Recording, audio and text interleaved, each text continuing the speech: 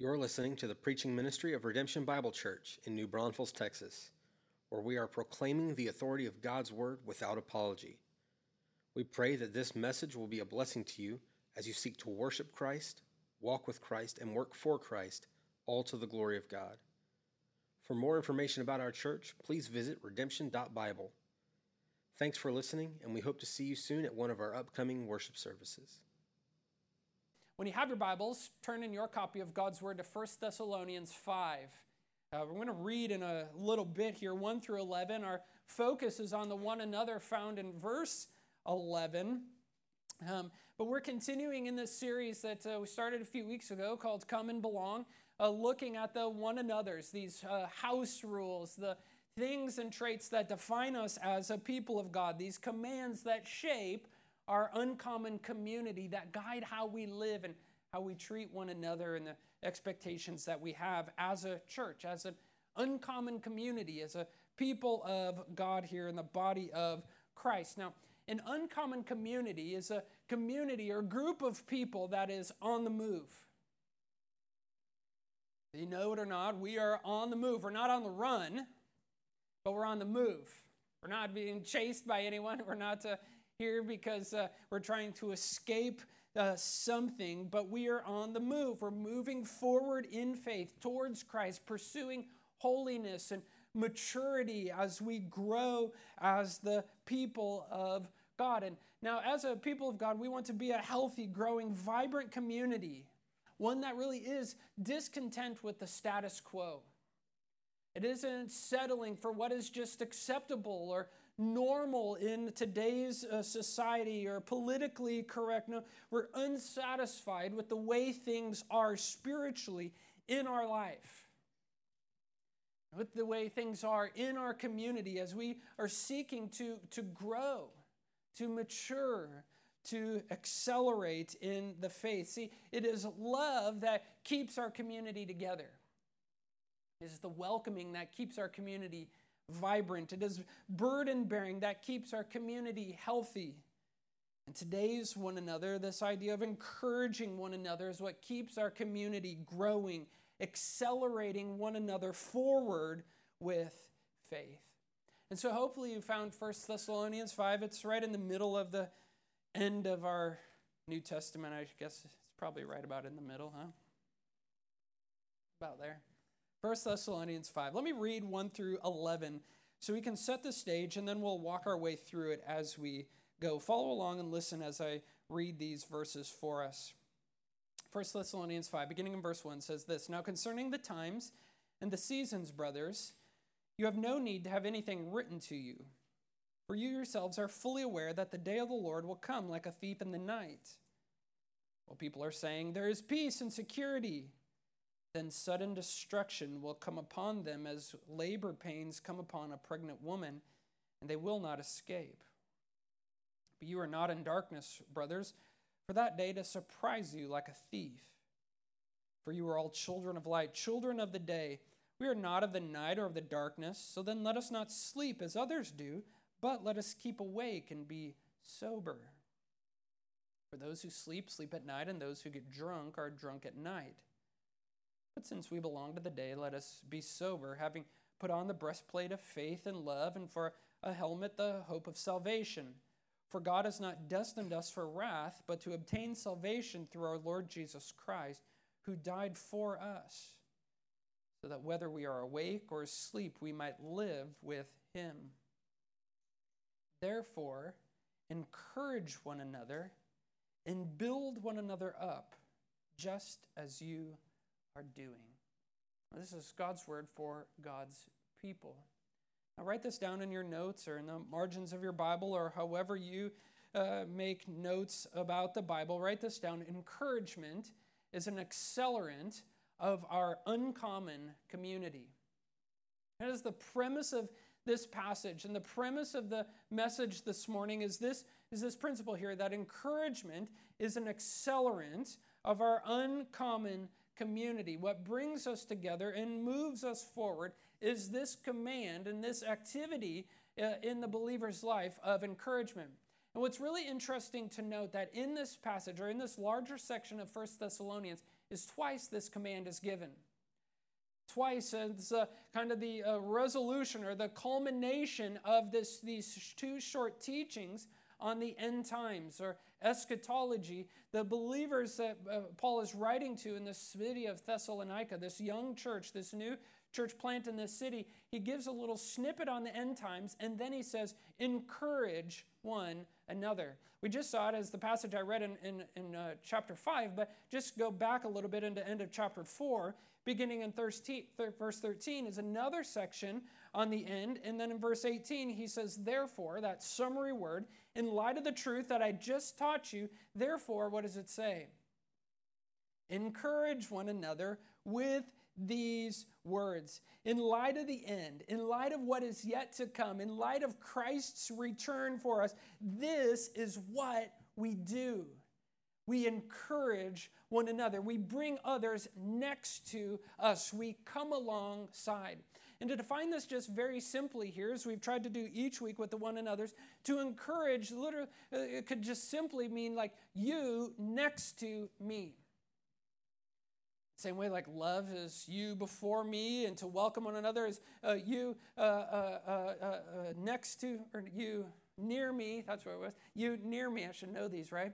And burden bearing or supporting is a you above me. This is a you next to me for the purpose of moving forward, of taking steps in the faith. It's the Greek word parakaleo. It's a term also used of the Holy Spirit as the comforter, the encourager, the one who comes alongside. And it's different than a welcoming, which is an invitation to come near. But in this sense, it is us bringing others. You next to me, I am coming near you because I can see that you are discouraged. And as we bring others near us, next to us, as we come alongside, we're also to build up, look at verse 11, to build one another up, to fortify or to strengthen in the truth of God's word and God's character. And all of this is an action, just as you are doing. It is an accelerant, an activity that we as God's people are commanded to be about, encouraging and building up one another in light of the truth of Christ's return. I don't know if you've heard me talk about end times and other scenarios and things. What is the typical response when we think about the end? Many people are driven to fear. They're driven to fear because it's like, I don't know what these things are, and it sounds so scary of what is yet to come. And so this leads into this like speculative obsession about it, and it's all they can think about, all they can read about. In every headline, in every social media post, they see it as some like a reference to an obscure passage in Habakkuk or something. And on the other end of the spectrum, it's like, well, we don't understand it, we don't know, or we're afraid about it, and so it's better just to avoid it all. And when it happens, all right, praise God about it. And yet I think there's something more faithful. We're called to something here in these verses in light of the end, in light of the certain return of Christ and all that will mean. Our response is one of anticipation, one of hope, one of confidence that propels our encouragement and building up of one another. See, thoughts of the end are meant to be an encouragement to the Christian that better days are ahead for us, that this is not the end, and so we can keep pressing forward in faith with the same certainty that we had that Christ died for us on the cross and rose again, as the same certainty that we have that he will come again and return for his beloved. And it's because of this, church, that we can encourage without hesitation. It's because of this that we can encourage with great hope, that we do not have to hold back so long as we anchor our hope in the gospel, knowing that there are no hopeless situations. There are no moments in life where the gospel has no power to change or where Christ is not the greater treasure. And now I know these are some lofty claims, right? Lofty claims based on a passage like this. And so let's anchor them to the text. Let's anchor them to the context here, as we will see in these verses and even as we zoom out a bit. And so if our aim is to encourage without hesitation, if our aim is to bring others next to us, if this is the command that we know we're to do, and this is what it means to bring others near us, to come alongside and support and encourage, what is it that we must tether ourselves to? Well, in order to encourage without hesitation. Here's the first point. We have to tether our encouragement to the gospel. It has to be tethered or anchored or strapped to the hope that we have in Jesus Christ. And this is what Paul is doing here. As he's teaching, just giving a small snippet, he's not teaching exhaustively or comprehensively on all the things that will come from the end. But in light of all of these things, he's saying, in light of this, this is where we find the source of our hope or our encouragement. And so just look at it. Let's just kind of untangle some of these ideas and the metaphors that he's using here. He says, now concerning the times and the seasons, brother, he's expanding on what he's already written about in chapter 4 here, on the preceding verses of the Lord's return, on the end times. And he says they have no need. He has no need to have anything written to you. Apparently, while he was there with them, he taught extensively. He's like, man, I would have loved to sit in those eschatology classes, right? And Paul had always like, you didn't need to write it. They're already, what does it say? Fully aware of the day of the Lord, and not it'll come suddenly like a thief in the night. Now, as we think about this, they're fully aware, they know full well of the imminence of the day of the Lord. Let me just ask this question. Is this familiar to you? Hearing even a phrase like this, the day of the Lord, is this familiar to your kind of understanding? Let me just, here we go. Can we just be bold for a second and be like, yeah, I'm super familiar. I've done studies on it. I have no idea what you're talking about. Give me a thumb gauge if you're in the middle there, heard this. It's okay. Nobody's looking. I'm not like judging like, oh, you don't know. No, you don't know. I'm not doing that. It's just helpful. Helpful to understand how we need to teach, what we need to do here. Here's just real brief on this. The day of the Lord, defined here, refers to a time of God's wrath, of his judgment, his destruction. You see, they'll come upon them, the sudden destruction, it says in verse 3. As you just search your Bible, if you use any sort of Bible app or online search engine in the Bible, and you just put a day of the Lord in the quotes, what you'll find there's 19 references to it in the Old Testament, 4 here in the New Testament. Sometimes it's of a partial present fulfillment in Israel's captivity, but ultimately what it is looking forward to is a future time of unprecedented devastation unleashed upon the earth. It will come suddenly and imminently after the believers are caught up in the air. Comes after what is referred to in chapter 4, verse 16. Just look, he says, for the Lord himself will descend from heaven with a cry of command, with the voice of an archangel, and the sound of the trumpet of God, and the dead in Christ will rise first. Then we who are alive, who are left, will be caught up together with them in the air. Thank you, brother. That is a massive encouragement to me. Be caught up together with them in the clouds to meet the Lord in the air, and so we will always be with the Lord. This is what we have to look forward to as believers, as this day of the Lord. After that day, then this destruction being unleashed upon the earth. And that's really the next monumental change. The next thing in God's redemption story is this catching up in the era of believers, both the dead and alive, that chapter 4 is speaking of. And then this day of the Lord is unleashed. And what is it that marks these days? Well, look at what verse 3 says. When people are saying there's peace and security, it's then in the midst of this peace and security that is being trumpeted by, and what every diplomat, what every politician is looking forward to, right? And is working to achieve, and as such they should. But when the guard is down to celebrate, that's when the devastation begins, and it will progress with increasing intensity and fervency, just like labor pains. Just like the day, and the pain of labor. But for the Christian, much like labor, it ends in hope. And this is the light that we know. This is the hope. This is the good news of Jesus, that even in the midst of warning of destructions like this,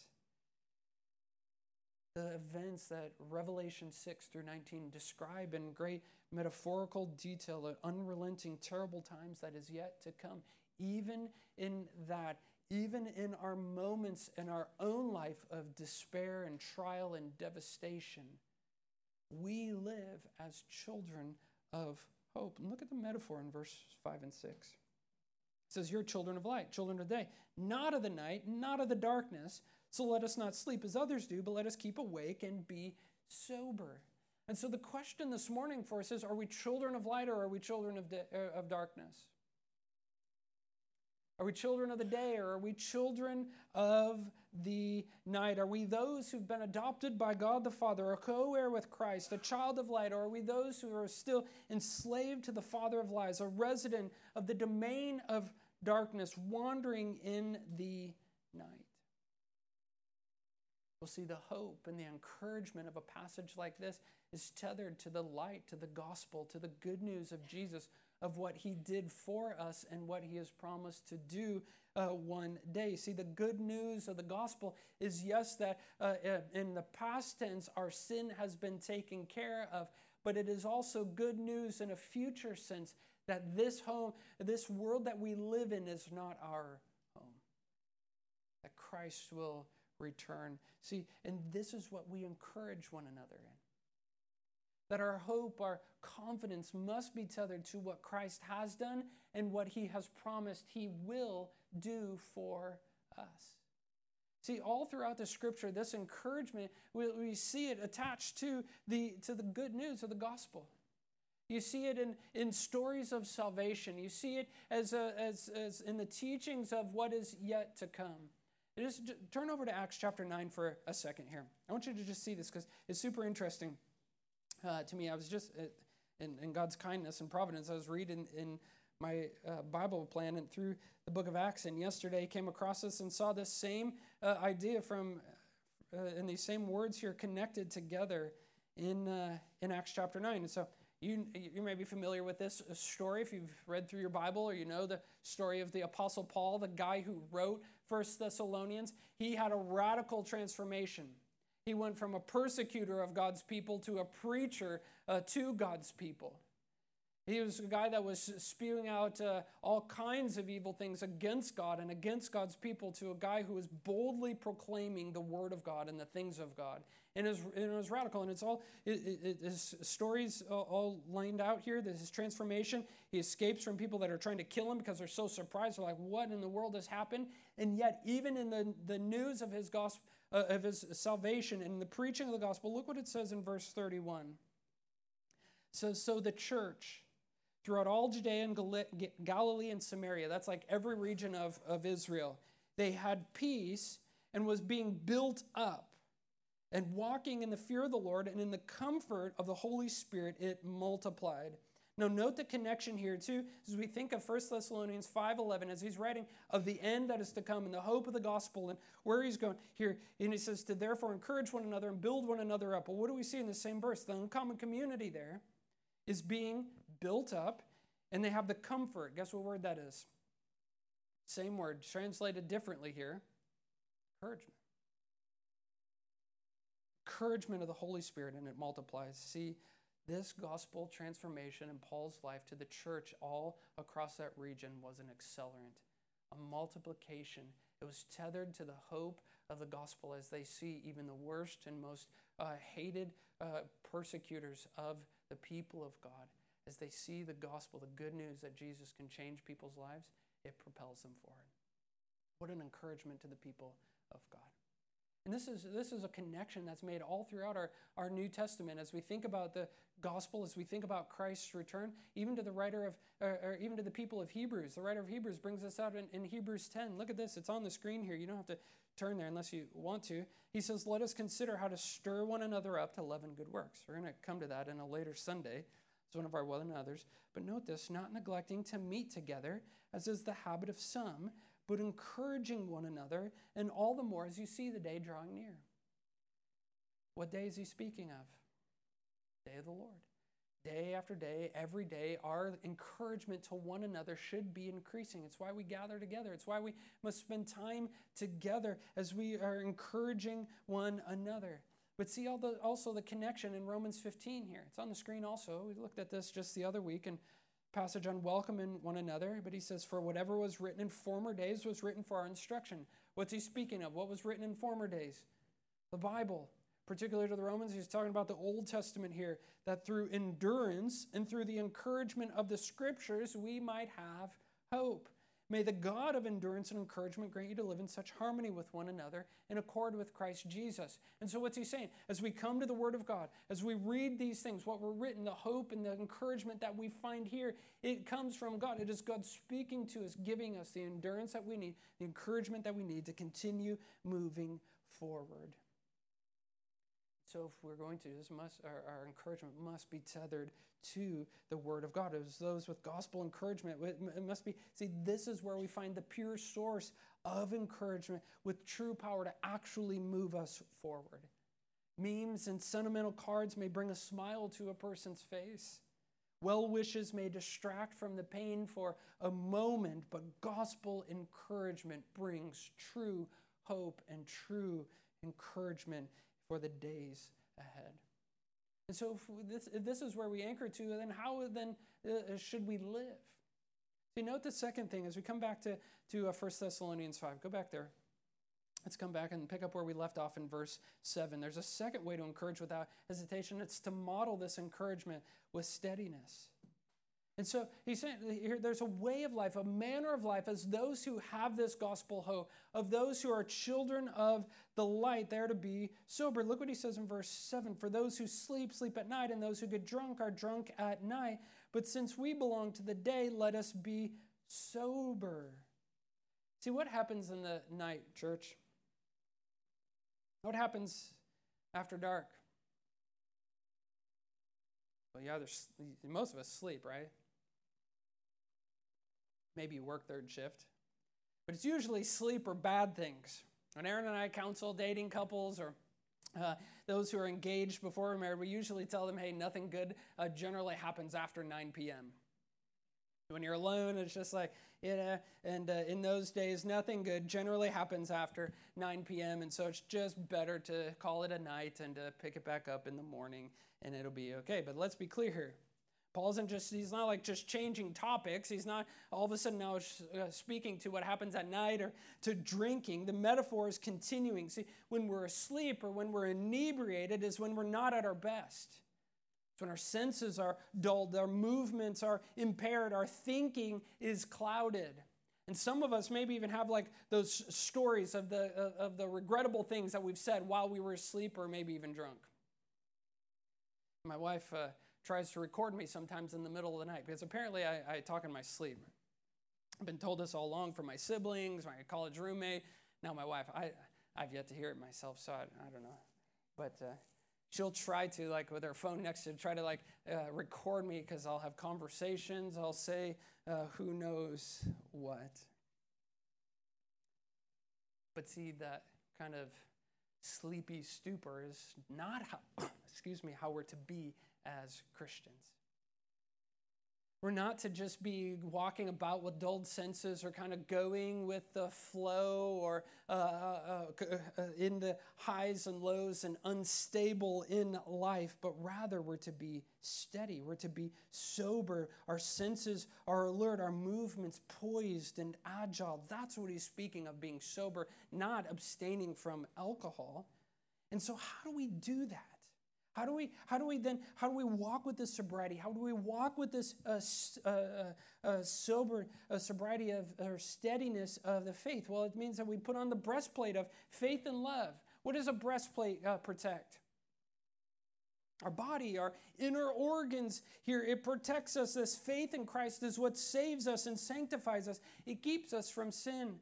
The love that is from Christ is what secures us, our love for Christ, knowing that He is who made us, and we're confident in that. As we put this on, it enables us to walk with steadiness where we do not doubt it.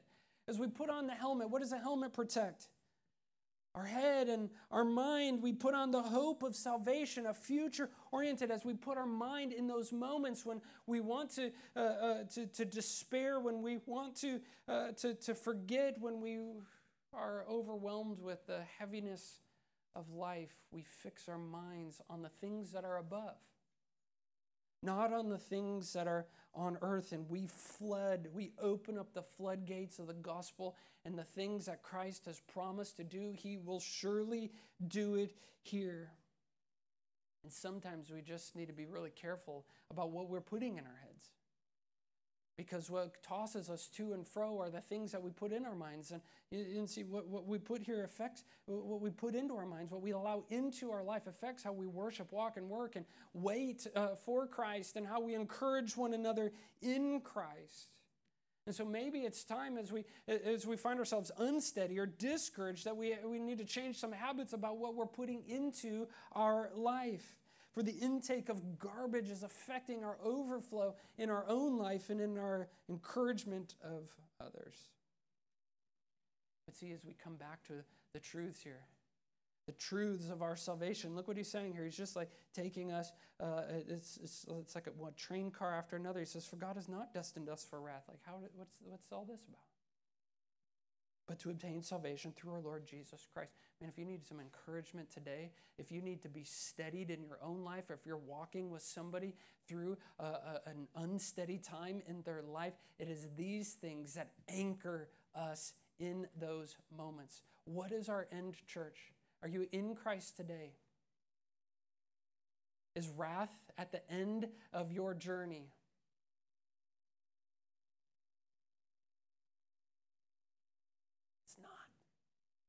That even as we walk through hard seasons in life, we have the hope that the end destination is not one of wrath, but is what? But to obtain salvation through our Lord Jesus Christ, who died for us, so that whether we are awake or asleep, we might live with him. See, like I said earlier, the same certainty that we have of Christ's past death on the cross and resurrection is the same hope that we have now, that we will achieve glory, that we will be with him for eternity, for he died for us and he is coming back for us as well. This is meant to be an encouragement to us. It is meant to steady us in our life when we lack the courage to continue moving forward, when we lack the faith to follow in joyful obedience what God has called us to do. And so how do we encourage? He says all these things and then he sums it up. Therefore, encourage one another. How do we do that? By living a life that is steady, ready, and faithful. Or as verse 8 says, to be sober. See, one of the best things that we can do in a world that is constantly changing, when CDC recommendations are here today and gone tomorrow, where a company meeting drops some unexpected and career-altering news on you, when stock markets, skyrocket one day and plummet the next day, we encourage one another by being steady through it all, through the ups and downs of life, we know that God himself is unchanging, and therefore we can be sober. Not stoic or unaffected. And what I'm not saying is that we're just like oblivious to the joys and pains of life. But we're sober. We're steadfast. We're continuing on, anchored to the gospel of Jesus Christ. See, more than words, sometimes what the people in our life needs are just a steadying presence. Someone who is themselves anchored in the gospel. Husbands, this is what your wife most often needs in the chaotic moments of our life. Our steady hope in the gospel.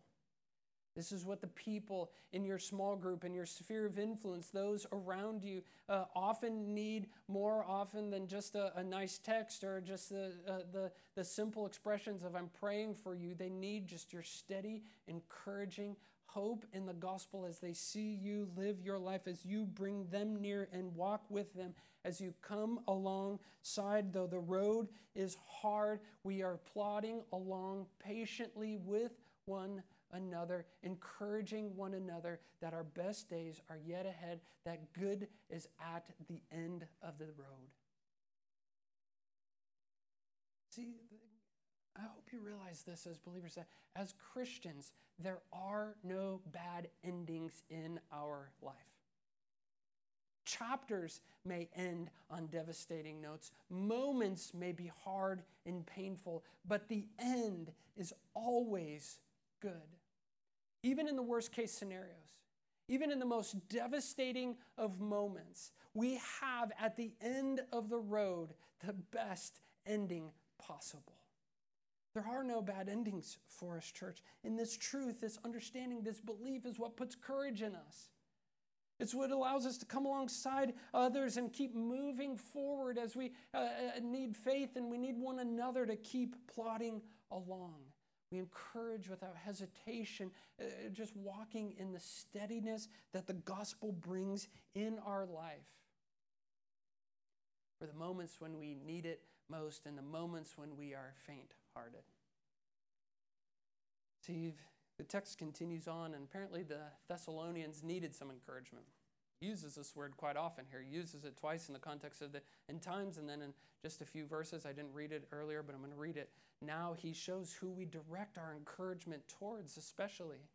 See, if we're going to encourage without hesitation, write this down. We direct it towards the faint-hearted. We direct it towards the faint-hearted. Now, well, everybody needs some encouragement, right? Anybody in here like, you know what, I'm pretty full up. I'm overflowing with my own encouragement. I don't need anybody to say anything nice to me. No, of course, we all want encouragement, but there are those who especially need it. Look what he says in verse 14. And we urge you, right? We urge you. There's like an oomph behind that. We urge you, brothers. It's everybody, the church, brothers and sisters, the believers. The old school word, the brethren, right? Admonish the idle, encourage the faint-hearted, help the weak, be patient with them all. And so there's some pop here, right? There's 4 commands. Everyone is called to do this. This is biblical soul care. This is mutual ministry. He's not saying, hey, we urge you pastors. We urge you small group leaders. We urge everybody. This includes you. Are you a believer today? Are you amongst the brothers and sisters in the Lord? And guess who this is speaking to? Just point your finger at yourself for a minute, right? This is me. This is me. We urge you. This is what we have to do to admonish the idle, encourage the faint-hearted, help the weak, and be patient with them all. The idle are those who are unruly and disobedient. Those who know what the Lord has commanded and are just not doing it. It's not like idle, like lazy in this sense. It is those who, who need some sense put in. To the idle here, that's what admonishment is, to put sense in somebody, to get them moving, to get them going. But to the faint-hearted, those who are sad, those who are worn out, those who are discouraged, those who lack the courage to take the next step, those who are hurting for some reason, it is they who need encouragement, the consolation, the comfort, the courage that comes from following Christ. To the weak, this could refer to both the physical weakness or even spiritual weakness, those who have some sort of bodily pain, or the elderly, or the illness that has overtaken them. They need this service and help in the presence of His people. To those who are spiritually weak, who are doubting their salvation, who are immature in the faith, who are being tempted severely in the moment, they need the instruction of the Scripture on how to escape. They need the help, the physical presence and help of the Scripture. And no matter what category we're coming alongside, whether they're idle, faint-hearted, or weak, we're to be what? Patient with them all. That might be the hardest one of all, right? Sometimes we can see the way. We can see the truth. Somebody's discouraged and we're like, you know what? Jesus is coming back. I don't understand why this is so hard for you. That's not y'all. That's just me, right? We get frustrated because it seems so easy to us, and yes, they can. And no matter what situation, no matter what scenario, we must be patient and not think, oh, this is taking way too long, but continue to walk alongside. And who is it that are faint-hearted? Who is it that need the courage to keep going? To who do we direct this to? Well, one, those who are younger than us in the faith. I think this is Titus 2, what he's getting at there in the instructions. In the older and the younger, it's not like we graduate to one and then we don't. But look around the room. There's likely somebody who is younger than you in this room. Somebody who has not been walking with the Lord as long as you have. And it is our role to come alongside and to bring them near, to walk in faith and to show them the way it is to go. The text also, I think, highlights a few of these. In between where we've left off in verse 11 and verse 14, look what he says in verse 12. We ask you, brothers, to respect those who labor among you and are over you in the Lord and admonish you, and to esteem them very highly in love because of their work. See, the leaders that God has put in your life, your spiritual leaders, need encouragement. Maybe those that open consistently their heart and their home to lead you, they need the encouragement just as much as anybody. And I would urge you, even today, to ask you to reach out, to just encourage your small group leaders, to encourage those who fit into these categories with you. Maybe they need the encouragement to continue on, but who else? I want to point out something in chapter 4, verse 13, where all this teaching on the end times and these encouragement comes. He's directing this towards a specific group of people, towards those who grieve. Verse 13 in chapter 4, he says, but we do not want you to be uninformed, brothers, about those who are asleep, that you may not grieve as others who have no hope. Church, those who fall into this faint-hearted category, those who are worn out, who are sad, are those who are suffering, those who are mourning the loss of someone or something. And it's in these moments that God in his kindness has designed the community of faith to come alongside to encourage one another, to build them up just as we are doing with the hope that we have in the gospel, with the truth of God's word that fortifies our heart and mind in the moments where everything else is crumbling. We direct our encouragement towards those in these categories. And we have to be careful not to mix this up, because to the idle, those who need admonishment, they don't need encouragement. Even though that's popular today, to positive reinforcement and bribing kids to do good things, when they're acting a fool. No, they need admonishment, not encouragement. The weak need our help, not just well wishes, not just good intentions. They need our help, but our encouragement we direct towards the faint-hearted, to the sad, to the discouraged. In Redemption, can we be an uncommon community who seeks to do this well? People who are known for encouraging without hesitation because our hope is anchored to the gospel. Because our hope is in Christ's return, that we don't have this temporary, painted on face and that things are, going to be good. But we encourage one another with a robust belief and confidence in the gospel and in Christ's return. And when we get this right, the light of Christ shines bright. When we get this right, the light of Christ shines bright into the darkness of despair and discouragement that dims our day. When we get this right, the light of Christ shines bright in an age when ridicule and rage are spewed about and championed as liberty and as virtues. But no, when we get this right, it's the hope of the gospel that is on display. It is a part of our worship of God, our care for one another, and our evangelism, our unafraid witness to the world around us that is walking in darkness. So, church, let us encourage one another and build one another up just as you are doing, living a life that is distinct, uncommon, and moving forward, accelerating one another in faith. Church, would you pray with me to that end? God in heaven,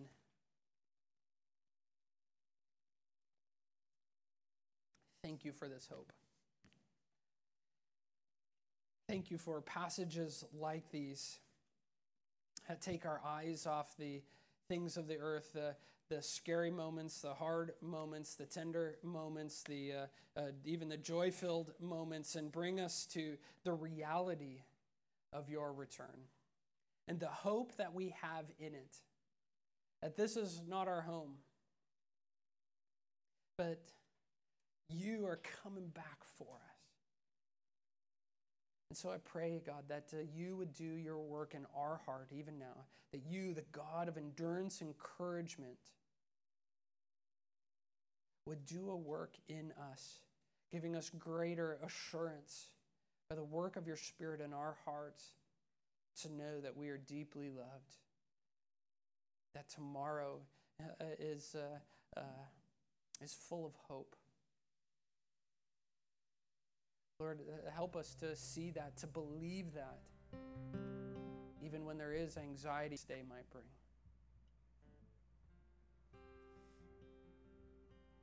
Would you plant us deep in the gospel, Lord, and not just for our own sake, but for the sake of the people around us. Let our encouragement, let our words, let our actions not just be trite.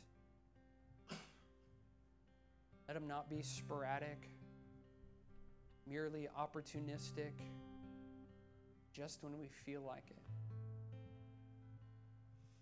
But let our encouragement be steady, consistent, active, moving towards one another in the same way that you, Christ, moved towards us. Brought us near. Your Spirit brings us near, comforts us and consoles us. Help us to do that. Let us be your hands and feet, your mouthpiece for this encouragement. We worship you because of it, God. We worship you. Pray these things now in Christ's name.